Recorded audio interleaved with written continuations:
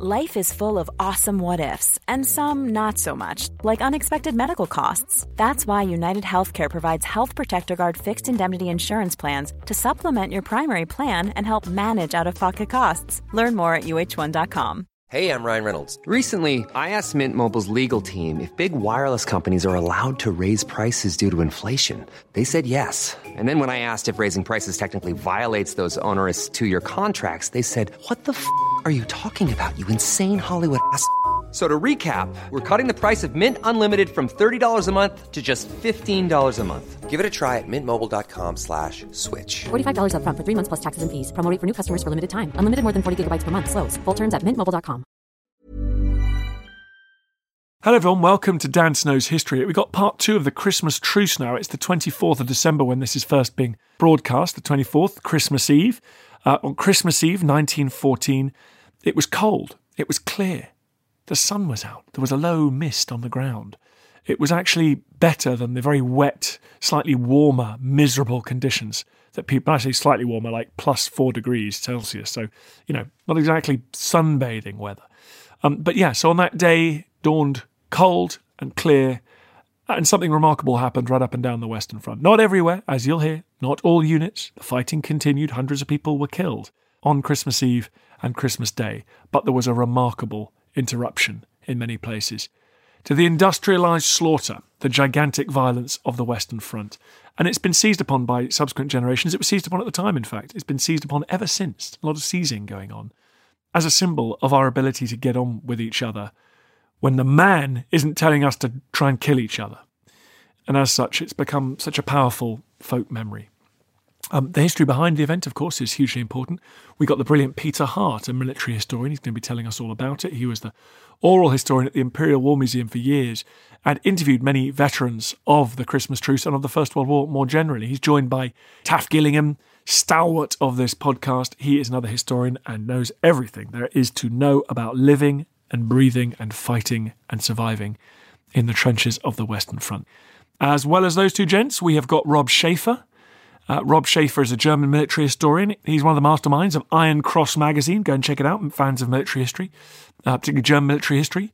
Go and check out Iron Cross magazine. It's fantastic. Rob has helped to make that happen, just as he helped to make the Dig Hill 80 project happen. And I went out there and visited so many of the volunteers who came from all over the world to take part in that excavation outside Ypres. So Rob's a bit of a legend as well. He's got an all-star team here, everyone. You're also going to be hearing from lots of actors who are reading out sources, some of them hitherto untranslated into English. So we've got those wonderful sources as well. If you want to go and watch the drama documentary, please head over to History Hit TV. Use the code TRUCE, TRUCE. You get a month for free and you get 3 months, next 3 months, for 80% off those first 3 months. We're talking vaccine time. We're talking herd immunity. God, imagine that. So you can get this deal and you're paying 20% of the face value of History Hit TV for the next 4 months till spring. You're done. What more do you have to worry about? In the meantime, everybody, please enjoy The Christmas Truce, Part 2.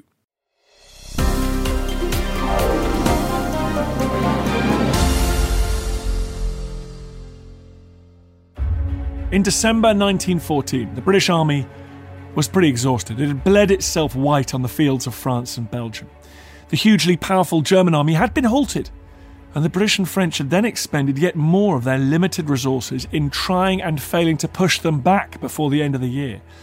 One officer, watching a particular British attack, had called it little better than murder. By Christmas Eve, both sides were hunkered down in shallow, flooded trenches. Taff Gillingham is a historian and an expert provider of uniforms, props and extras to big TV and film productions. He's the mastermind behind our new Christmas Truce TV show on History Hit TV. I asked him about how the British were feeling towards their German adversaries. In terms of how the average British soldier thought about the Germans, I think the real thing to remember is that regular professional British army of 1914, war was purely business to them. Had the British government said in August 1914, right, you're off to fight the Belgians or the French or the Russians, they would just as happily have trotted off to war and gone and shot at Frenchmen or Belgians. There was nothing personal about it in those early days, which I think plays a crucial part later in the truce. But there'd been an awful lot of Germans living in Britain before the war. A lot of them had emigrated to Britain. It was incredibly common to find Germans as waiters in restaurants and as barbers serving customers all over the country. So there'd always been a lot of contact with German people, and the two countries had always had quite a close relationship. So I don't think there was any particular animosity at the outbreak of war. Rob Schaefer is a German historian who's done much to bring German accounts of the war to an English-speaking audience through his translation and tireless archival research. He is sure that the truce was a reflection of shared culture and values. The events of Christmas 1914 are, in my opinion, a clear indicator that the cultural similarities between the British and the Germans, which include the shared Christmas tradition, were in many cases stronger than any kind of culturally driven hatred or state propaganda on both sides.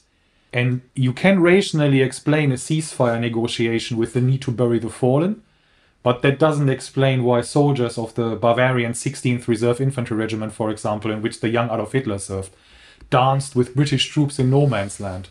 And it doesn't explain why in front of the lines held by the 6th Bavarian Reserve Division, many hundreds of German and British soldiers met up and mixed between the lines, singing hymns and exchanging gifts and letters, or why group photographs of smiling German and British soldiers exist. It doesn't explain why British soldiers warned their German foes about impeding artillery strikes, or why fraternization continued in some places well into January. As such, it is a British thing, an Anglo-German thing. On the German and British side, we can see men who share a deep cultural bond and who are not only fighting one another, but also share the same deprivations, the weather, terrain conditions in a foreign country, or far removed from their families and their loved ones at home. This is a cultural bond, and that is the driving force for the Christmas truce. Taff points out that when it came to trucing, the Brits had plenty of enticing barter. The British public and British industry responded fantastically to having their British Expeditionary Force in France and Belgium at the end of 1914. All sorts of companies provided gifts and chocolate and woolen goods and comforts. Local towns, local villages were all sending out comforts for the troops. But the most significant gift was the gift from Princess Mary, who set up a gift fund towards the end of 1914 to send a gift from herself and the women of the empire to all of those soldiers and sailors who were serving in, well, literally across the world at Christmas 1914. And it was a staggering undertaking because every single soldier fighting on the Western Front received a gift. All of those in all sorts of far-flung stations of empire, troops who were stationed at home, even bereaved wives and mothers got a gift as well. But the main gifts that went to the soldiers in France and Belgium was the very distinctive brass Princess Mary gift tin, and it fell into roughly two categories as far as the soldiers were concerned, which was about 2/3 of them were for smokers and 1/3 were for non-smokers. The smokers' gift set had a packet of cigarettes and tobacco. The non-smoker set had what was called the acid tablet, which was basically like acid drop sweets, but set in a big slab inside the tin in a wrapper, which you then broke off bits and obviously sucked just like you would a normal sweet. In addition to those gifts, the smokers got additional gifts like they might get pipes or a lighter. The non-smokers had a writing set, and there were all sorts of other things. There were scarves, there were scissors, there were all sorts of other bits and pieces which made up these gifts. It's often thought that chocolate was in the packs, but the only people that received chocolate in their Princess Mary tins were nurses. On Christmas Eve, in some, though not all sections of the front line, something completely remarkable happened. It was cold, clear and quiet. Let's start with the testimony of William Quinton of the Bedfordshire Regiment. Something in the direction of the German lines caused us to rub our eyes and look again. Here and there, showing just above their parapet, we could see very faintly what looked like very small coloured lights. What was this? Was it some prearranged signal and the forerunner of an attack? Peter Hart is a historian and he worked for years at the Imperial War Museum interviewing veterans about the Great War to save those precious memories for posterity. things really start to change on Christmas Eve. Now, why is that? Well, that's the day the Germans celebrate Christmas. The German family would celebrate Christmas on Christmas Eve. That's when they would have the big meal. That's when they'd give the presents. Malcolm Kennedy of the Cameron Rifles describes the feeling. For the time being, all horrors and discomforts of the war seemed to have been forgotten. The Christmas spirit was in the air. A lot of the traditions of the German Christmas are what we fondly think are ours. Christmas trees, that comes from Germany. Prince Albert brought it in Queen Victoria's hubby. That's where it comes from. On Christmas Eve, the Germans start to celebrate their Christmas. Their post is delivered from home. They've got their letters from their family. That makes them feel warm, even if they're freezing cold. They start to put up Christmas trees. They're sent lots of Christmas trees from home. They put them up in the trenches. They decorate them with candles and lights, although I'm not sure how the lights work. But there's lots of accounts that their Christmas trees appear above their trenches with lights. And they start singing carols. How do the British react? Well, they're suspicious. You know, someone's singing Silent Night in German. Alf Lovell of the London Rifle Brigade describes what he saw that night. Climbing the parapet, I saw a sight which I shall remember to my dying day. Right along the whole of the line were hung paper lanterns and illuminations of every description, many of them in such positions as to suggest that they were hung upon Christmas trees. And as I stood in wonder, a rousing song came over to us. Our boys answered with a cheer, while a neighbouring regiment sang lustily the national anthem. Some were for shooting the lights away, but almost at the first shot there came a shout in really good English. "Stop shooting!" Then began a series of answering shouts from trench to trench. It was incredible. "Hello! Hello! You English we wish to speak!" After this, we remained the whole night through, singing with the enemy, song for song. Peter Hart explains how it escalated. They join in, they applaud, they start to shout things backwards and forwards across no man's land. And they developed a warmer atmosphere than you might well have expected. Exactly as British generals had warned might happen if you live in close conjunction with the enemy. The Germans are there. They're clearly human. They are not the pickelhaubed monster. You can see them. They're over there celebrating Christmas. That's not a monstrous thing. That's recognisably human, isn't it? I find the accounts of the soldiers who experienced that night to be some of the most powerful from the First World War, because the entire event seems so unexpected and incongruous. Here's Graham Williams of the London Rifle Brigade.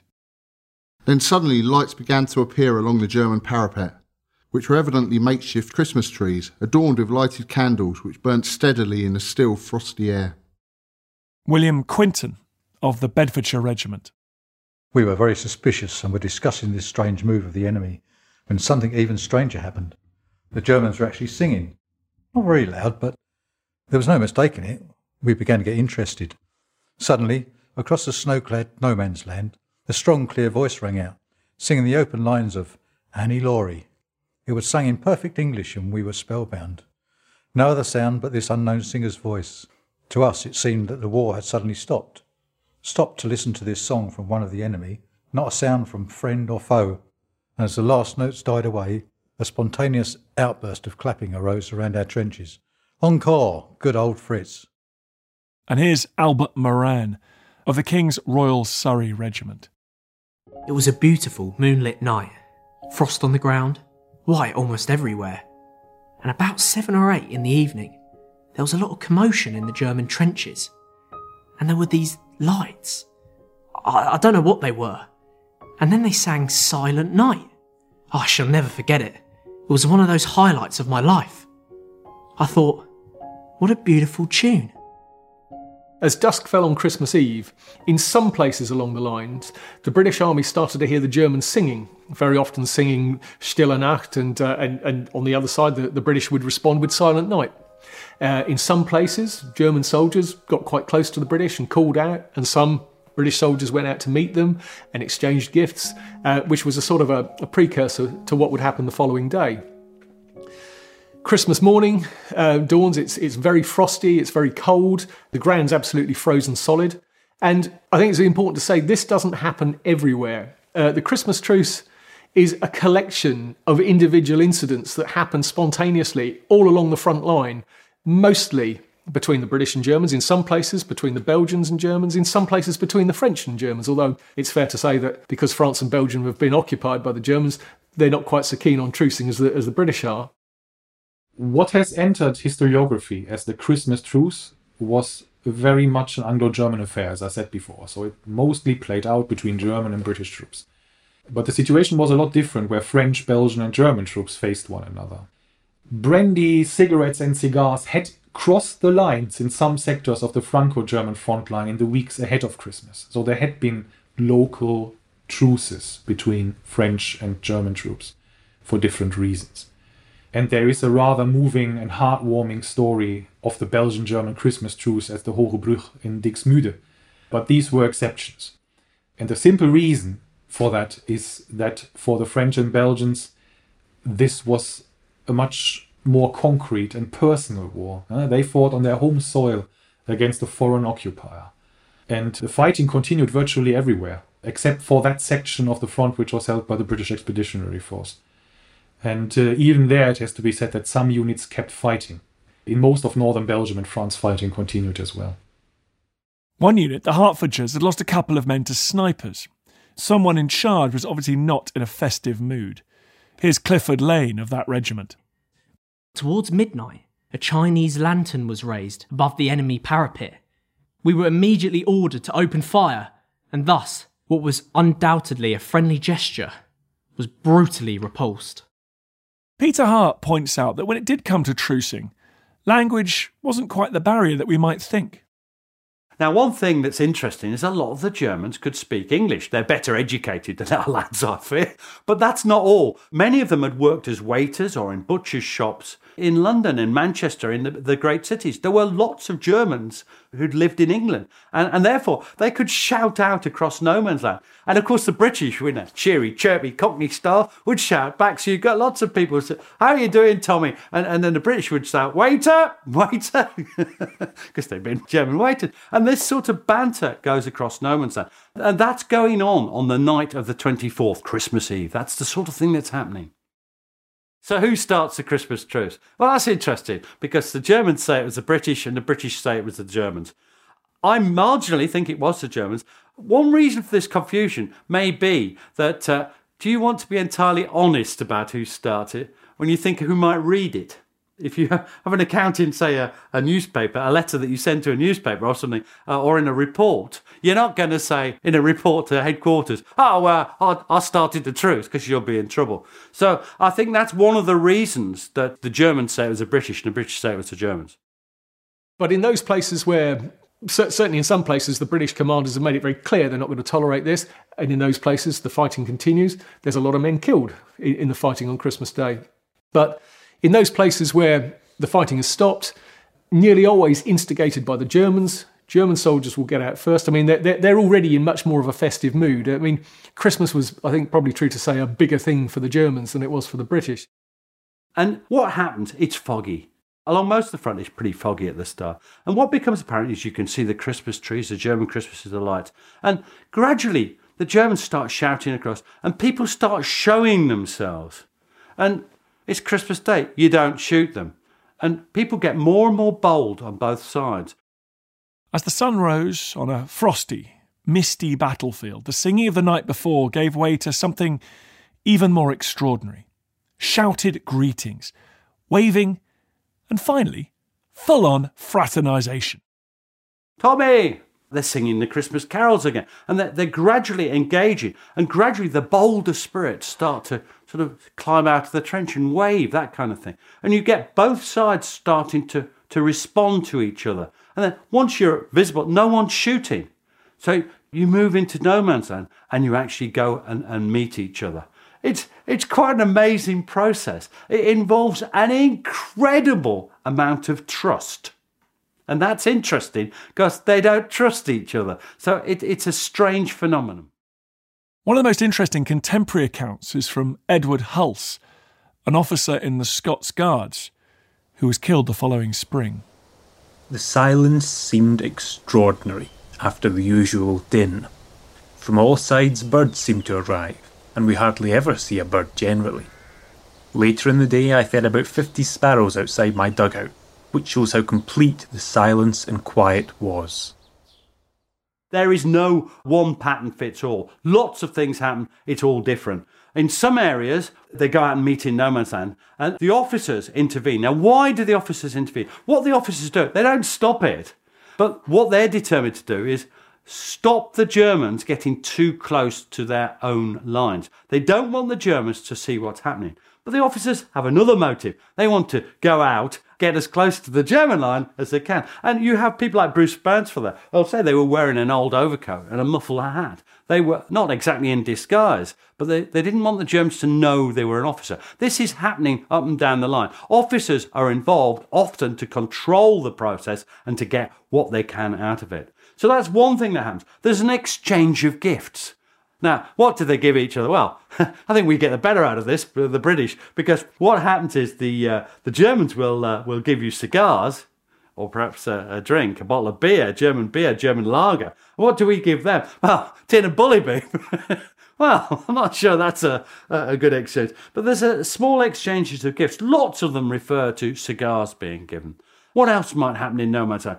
So photographs taken, there are many, many photographs. That's why there's never been the slightest doubt that this was a widespread process. Photographs taken, and they engage in banter. Some of them debate the war. That's not a good idea. Doesn't generally go too well, but it's an interesting process that's happening.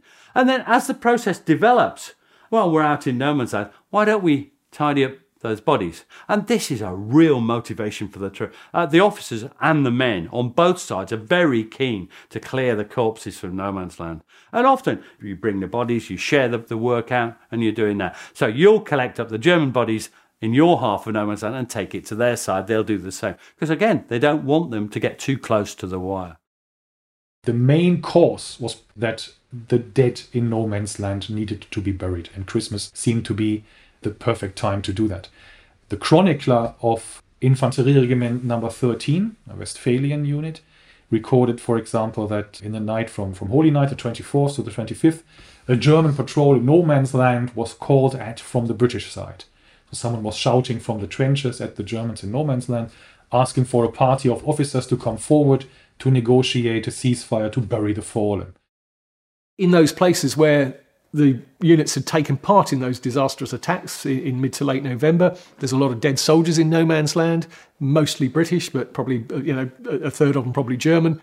And so they take the opportunity to bury those men in no man's land just where they fell. British and Germans very often all buried together, and sometimes even with a joint service, a joint burial service. In the days after the truce, letters started to appear in the British papers as family members sent the letters of servicemen in. This one was published in the Daily Telegraph. At about 9 a.m. on Christmas Day, an English officer, accompanied by 2 of his men, came across and asked for a ceasefire until midnight to bury the dead. This was willingly granted. Another was written by an officer in the Rifles. The officer came out, we gravely saluted each other, and then I pointed to 9 dead Germans lying in midfield and suggested burying them, which both sides proceeded to do. We gave them some wooden crosses for them, which completely won them over, and soon the men were on the best of terms and laughing. At least in one sector, the British and Germans came together for one of the most memorable religious services of the First World War. Lieutenant Arthur Pelham Byrne described it in a letter home. Burying the dead was awful, too awful to describe, so I won't attempt it. We then had a most wonderful joint burial service. Our padre arranged the prayers and psalms, etc., and an interpreter wrote them out in German. They were read first in English by our padre and then in German. It was an extraordinary and most wonderful sight. The Germans formed up on one side, the English on the other, the officers standing in front, every head bared. Yes, I think it was a sight one will never see again.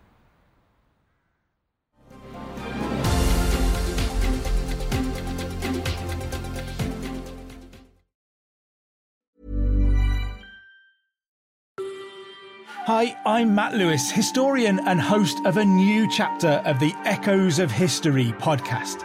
If you're an Assassin's Creed fan, and like me, want to be prepared for the launch of Assassin's Creed Shadows later this year, join us on Echoes of History as we head to feudal Japan to explore the real-life history that inspired the latest game from this legendary franchise. Learn about Yasuke, the African warrior who entered the trusted circle of Japan's most powerful warlord.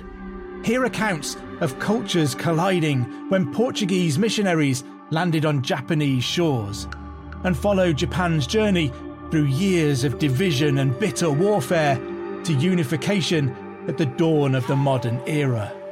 Make sure you catch every episode by following Echoes of History, a Ubisoft podcast brought to you by History Hit, wherever you get your podcasts.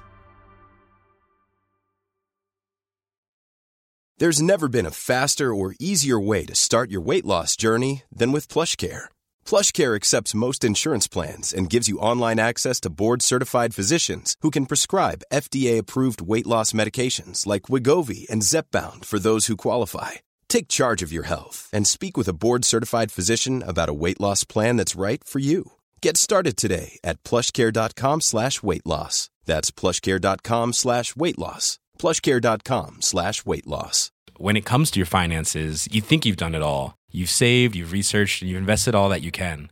Now it's time to take those investments to the next level by using the brand behind every great investor, Yahoo Finance. As America's #1 finance destination, Yahoo Finance has everything you need, whether you're a seasoned trader or just dipping your toes into the market. Join the millions of investors who trust Yahoo Finance to guide them on their financial journey. For comprehensive financial news and analysis, visit yahoofinance.com, the #1 financial destination, yahoofinance.com.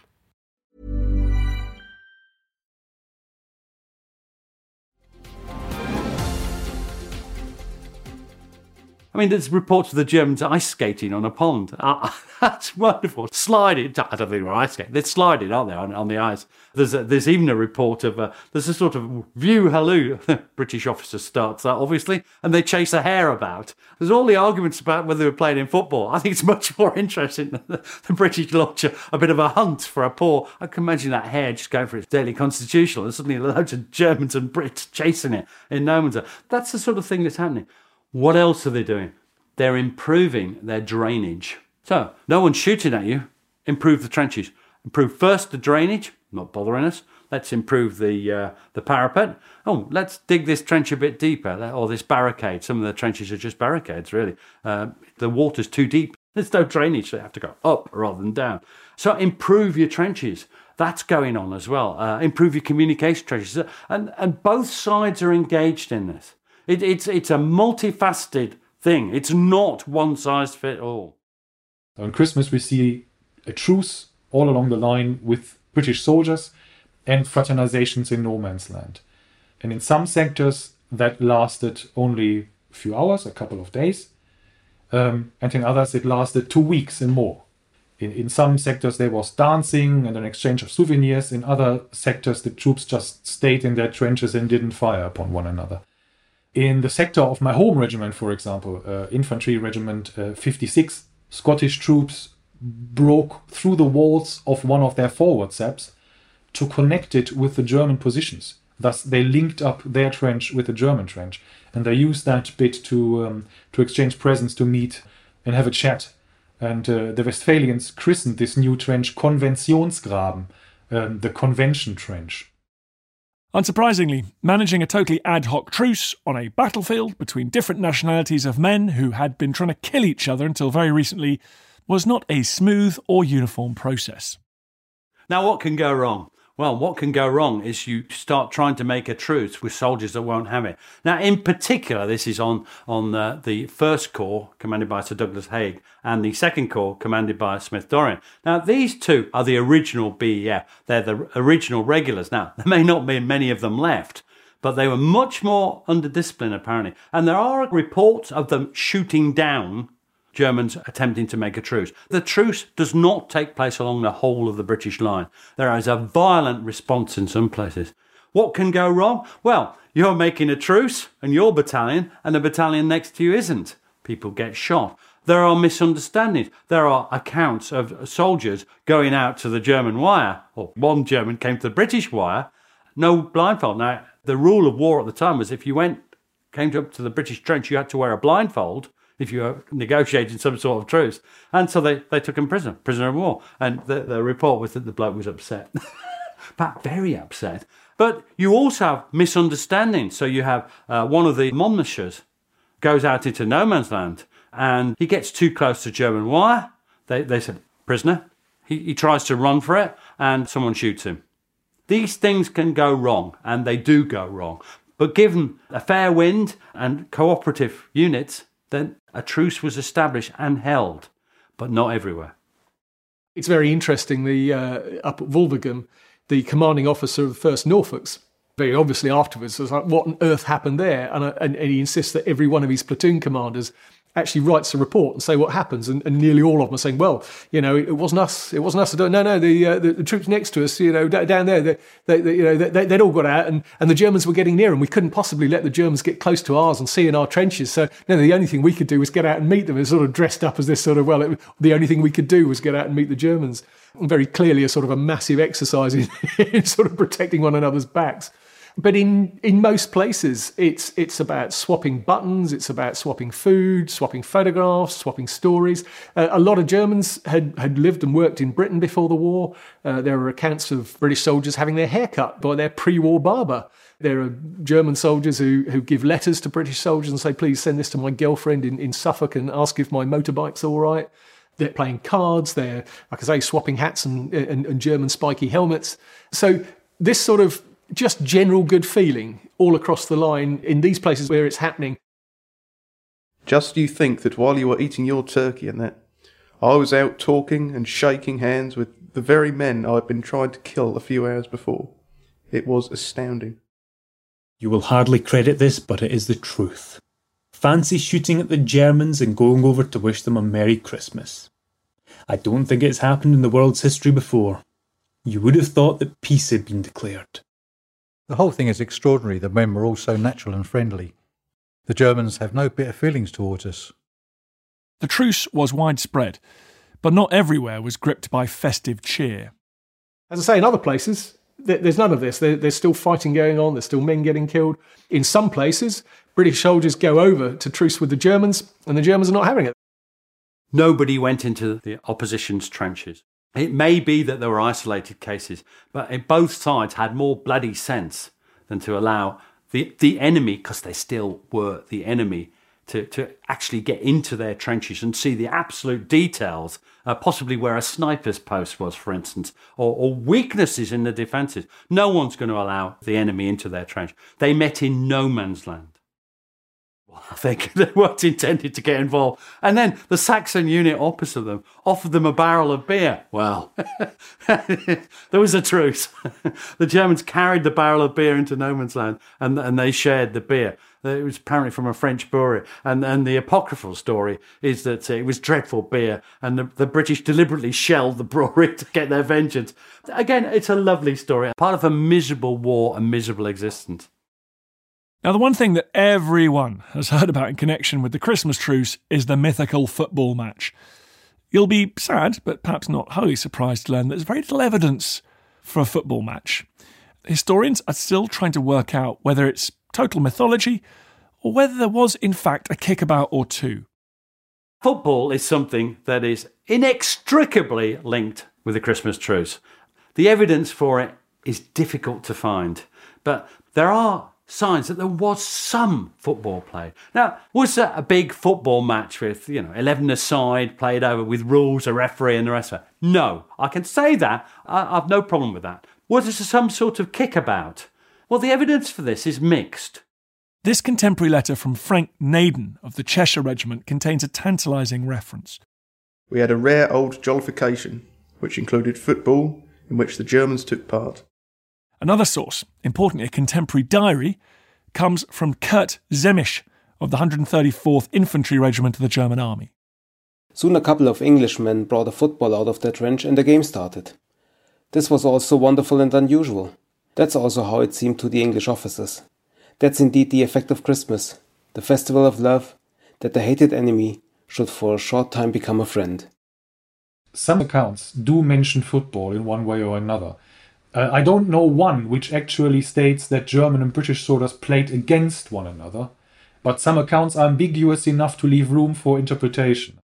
Football obviously crops up every time that the truce is mentioned, and I think it's important to see it in context, in perspective really, because football actually plays a tiny, tiny part in the Christmas truce. All of those activities of sharing stuff, swapping buttons, swapping food, swapping photographs, all of that stuff's going on, singing together, drinking together. And only in a tiny, tiny handful of places is there any sign that the British and the Germans played football together. Having said that, there's still quite a bit of football. A lot of regiments take the opportunity that the truce has given them to play football themselves.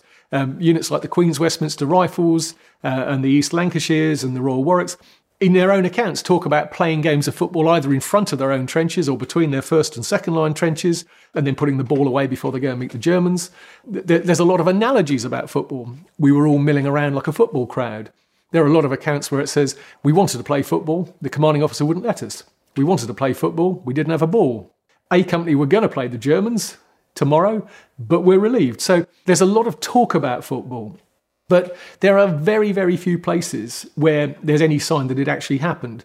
Certainly down at Frelinghien, the German Infantry Regiment 133 played a very small proper game, I think, with 2nd Battalion Argyll and Sutherland Highlanders, because the German accounts actually talk about the Scotsmen, they call them Englishmen in kilts, wearing nothing under their kilts. And there's a couple of descriptions there by Germans, including Johannes Niemann, who was a German officer. And there's a corroboration from a soldier of 2nd Argyll and Sutherland Highlanders who refers to seeing a four-a-side match. And it was played on a meadow, so it's flat ground, so it makes sense. It's somewhere that you could easily play a proper game of football. And both the Argyll and the Germans say that the Germans won. The only other place that there's corroboration of a game is up at Wolvergam, where the 1st Battalion Norfolk Regiment, including one company of the 1st 6th Cheshires, they have a kickabout with the men of Infantry Regiment 16, the Germans. And there are a couple of soldiers and an officer there who talk about having this kickabout, and there's also a couple of accounts of other people that clearly made up much later, which talk about enormous games with hundreds of men, which clearly didn't happen. But that's very much a kickabout rather than a proper game, because again, it's in a ploughed, rutted field with crops still in it on a freezing cold day, which would just break your ankles if you were trying to sort of run across it and play a proper game. I think what you look at is the corroboration. Are there more than one account from the same unit referring to it independently? And the answer to that is, I think, yes. That there are signs that the Cheshires, who were attached to the Norfolk Regiment, I think there are signs that there was some sort of game played there. There's a chap called Ernie Williams who was interviewed in an oral history account, and he refers to a giant kickabout. That's what they are. These are just kickabouts with any sort of ball. not a lovely leather casey, as we used to call it. No, sometimes a tied up sandbag, just kicking it around, or something like that, or even a comforter stuffed with straw. That's what they played with. And that's what you'd expect them to play with. Why would they have a ball in the front line? Peter is more sceptical about the account from Johann Niemann. There are some accounts that there was a game between the German 133 Saxon Regiment and against a Highland Regiment. Now, this I find more difficult. One of the accounts is quite specific, that he's playing against a kilted regiment. And classically, he uses the detail that the wind blew up their kilts. I could see they weren't wearing anything. Now, this is perfect. This is great media work. This is the sort of thing that film cameramen like. This is real history. It's not. It's a good story. Now, my problem with this story is it's too good. It's too perfect. Was it windy that day? No, actually, there was fog that morning. That doesn't tend to go with wind, does it? What unit opposite them wore kilts? Only one. The 2nd Argyll and Sutherland Highlanders. Oh, yes. But there's lots of accounts from the 2nd Argyll and Sutherland Highlanders, including from a professional footballer and several officers. None of them refer to a football match. None at all. It's one-sided. Now, there is some corroboration from the German side, but this worries me. I'm happier with the rough kickabout from the Cheshires and the Norfolks than I am with that one. In all of these cases, if you analyse what's happening, you've got one-sided evidence. So you have evidence from the Cheshires and the Norfolks that they played a game, but none from the German side. And in the 133 Regiment, you've got evidence from the German side, corroborated, although dodgy, but none from the other side. This means that You have to look at balance of probabilities as a historian, as someone who wants to know what happened. Can we be certain? No. Balance of probability. Was there some sort of kickabout? Yes, I think there was some sort of kickabout, but that's all it was. Much more common were kickabouts on your own side.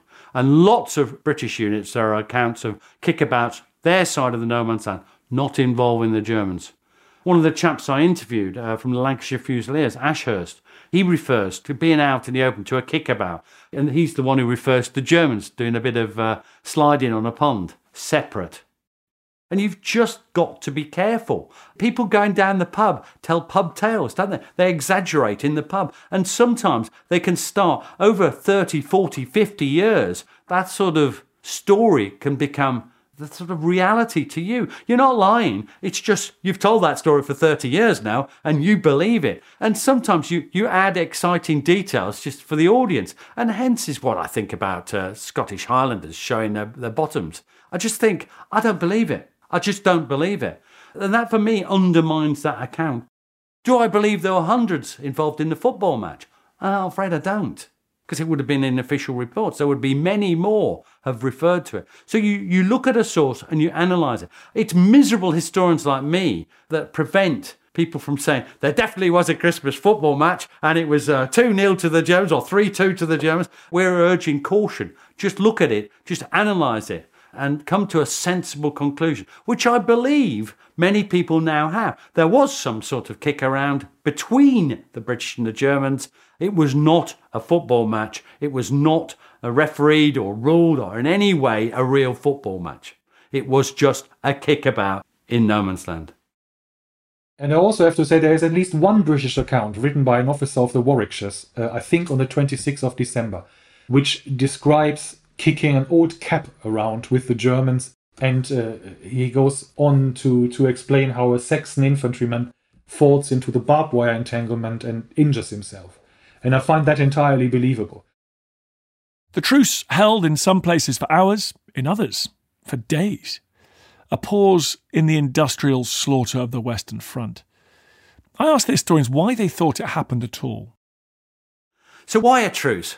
Why do you want to risk your life and go into no man's land to meet the enemy? Because that's what you're doing. And for me, one of the main motivations is plain and simple curiosity. Who are these people, these Germans, these pickle-howed monsters? What are they like? Are they like you? They've been just over there. You've been fighting them, but you don't know anything about them. The urge to meet them is very strong. And then there are other urges, just to get out, to be able to stretch your legs, to stand tall. You know, you're in a 4-foot trench with 18 inches of water. Isn't it nice to get out and stand in a field? Might be 3 inches of mud there, but to get out and not be sniped. One of the veterans I interviewed just said how wonderful it was to be able to stretch your legs. You're freezing cold. You can't move in a trench. You're stuck. You're in one place freezing cold. You can get out. You can walk about no man's land. You can stretch your legs. You can get warm. What other motivations? Well, clear them bodies. All right, it's freezing cold. They're not stinking quite as much as they might have been, but some of them might be your mates. Just to move those corpses, get them properly buried. It's a very human motive. And while the truce is on, I'll improve my trench. Instead of being 4 foot deep, I'll make it 6 foot deep. Perhaps I'll get that bit more drainage. Perhaps I'll get another communication trench. I'll help finish one. Perhaps I'll build a dugout that's actually where I can actually lie down and sleep. These are all motivations for the truce. Is it about the enduring human spirit and desire for peace? I don't think so. That's one thing I'm absolutely confident it wasn't about. The ending of the truce is a bit like the start. It starts in many different ways across the line. And the ending, it finishes in many different ways at different times. So for some, it's just Christmas Day. Reginald Arms of the North Staffordshire Regiment took one last look around on the evening of Christmas Day. I left our friends on Christmas Day in a quiet mood. Stood upon the parapet and had a final look round, and not a shot was fired. And that's it. Next day they're back to shooting. For some it lasts almost a week. It's amazing. How does it end? Well, it ends in many different ways. You get a new battalion come into the line. Remember, the British are changing over all the time. New battalion arrives. We're not having any of this truce. Open fire. Well, that ends the truce quick enough. An embittered individual. There was one account, a wonderful account, of an embittered individual who'd lost a brother or a family, and he just sneaks aside and shoots a German. They were all appalled. They said the British Army lost its honour that moment, but it's just what kind of happened. Sometimes it was almost by agreement. And there's a wonderful account of the Second Royal Welsh Fusiliers. They drunk all the beer a couple of days later. And what they do is two officers stand opposite each other, fire the revolver, salute each other, and back to the war. Sometimes it's the guns, the Royal Artillery or the German artillery. They're not in a truce, and they open fire, and that ends the truce. There's a myriad of different ways it ends, but it ends everywhere because it's not reality. The truce isn't reality. It's like a fairy tale. It's like an interregnum. It's just a break in the real business of war. That's what they're there for, and that's what they get back to. When it came to it, the troops went back to war willingly. They'd enjoyed the truce. It had been a chance to do what they wanted to do. But that's it. It's all about them. It's not a flowering of sort of the human spirit. It's not a sort of goodwill to all men. It's not any great love of the Germans. It is all about them. They've got what they wanted out of it. They've got a break. They've improved the trenches. They've got rid of them bodies. And now it's time to go back to reality. It's time to go back to war. They fully endorsed the reasons their country was at war. In some places, they agree to carry on the truce on again the following day. In some places, they don't carry on meeting, but they carry on just not shooting at one another for a couple of days. And in different places, it gradually fizzles out. In some places, the sort of no-shoot policy carries on for several days until eventually the artillery starts and brings a real final closure to the truce. They believed the Germans had to be thrown back. They believed in what they were fighting for. That's the truth. That's what really comes out in letters. Would they have liked the war to have ended? Yes, with Britain victorious. That's not any desire for peace. That's a desire to win the war. It's different. And when it comes to it, those people that they met in No Man's Land, that they were photographed with, that they'd shook hands with, they'd played football with, those people, within a matter of days, they were willing to shoot at, to put a bullet through their brain, to bayonet if it came to it. And that is the real human nature. That's, if you like, the blackness of the human spirit. You could see a man, you could shake hands with him, smoke his cigar, and you're perfectly willing to kill them. And I think that's something that's often missed. This was not man's humanity to man. This was a bunch of cynical, hard-bitten, very hard soldiers just taking the opportunity just to have a couple of days off and a couple of days rest from all that misery and mud. Not really, because for a start, the generals aren't fools and they ordered the artillery to fire. You just have a sort of bombardment just to remind people what's happening. And there are no real instances of a big Christmas truce again. Not in the same way. There are isolated instances. That's all there is for the rest of the war. The Christmas truce didn't happen again for a number of reasons. Apart from one very, very minor truce with one unit where a couple of officers were given a hard time over it. In most places, the British Army had made sure that artillery would continue all the way through Christmas Day, that offensive machine gun fire would carry on, that sniping would carry on, to make sure that there was no conditions for the truce to start.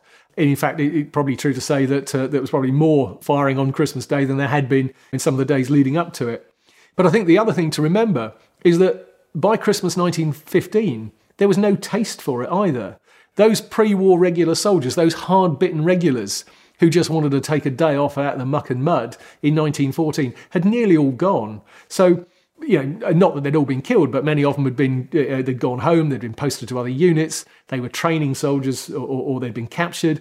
But by Christmas 1915, the vast majority of men by that time in France were territorials or they were new army men of Kitchener Volunteers, people who joined the army specifically to kill the Germans.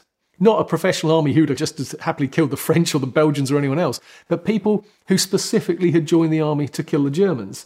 And by that time, a lot of them were already in a position where they'd had friends or relatives who'd been killed.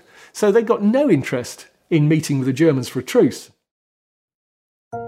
3,356 British and Indian soldiers lost their lives over Christmas 1914 in the trenches. 77 on Christmas Day itself. But along miles of battered, moonscape battlefield, there had been a halt to the killing. That extraordinary moment would become a symbol of hope, that fellowship between men might prove stronger than the giant war machines that sought to control them. And perhaps we might end up living in peace.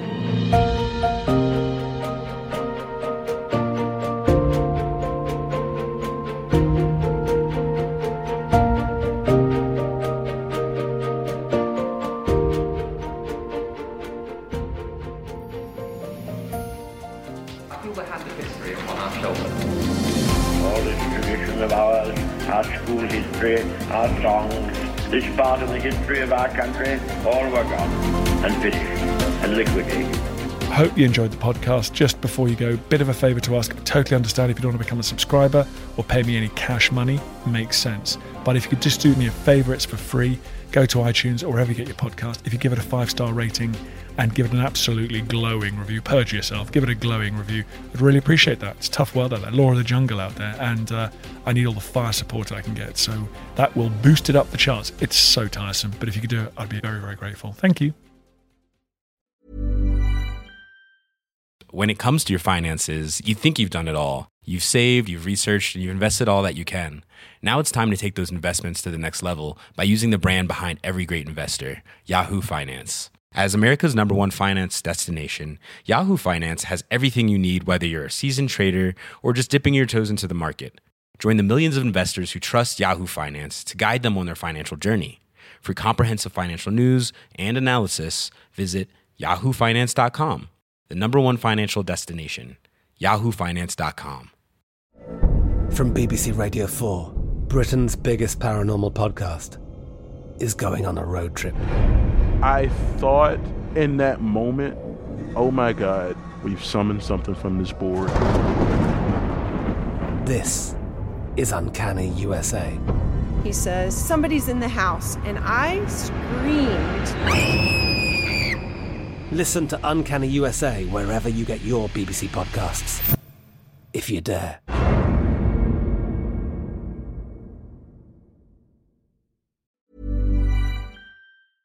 Thank you for listening to this episode of Dan Snow's History Hit. Please follow this show wherever you get your podcasts. It really helps us, and you'll be doing us a big favour.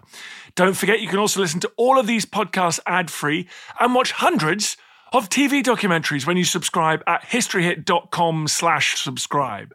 As a special gift, you can also get your first 3 months for just £1 a month when you use code DANSNOW at checkout.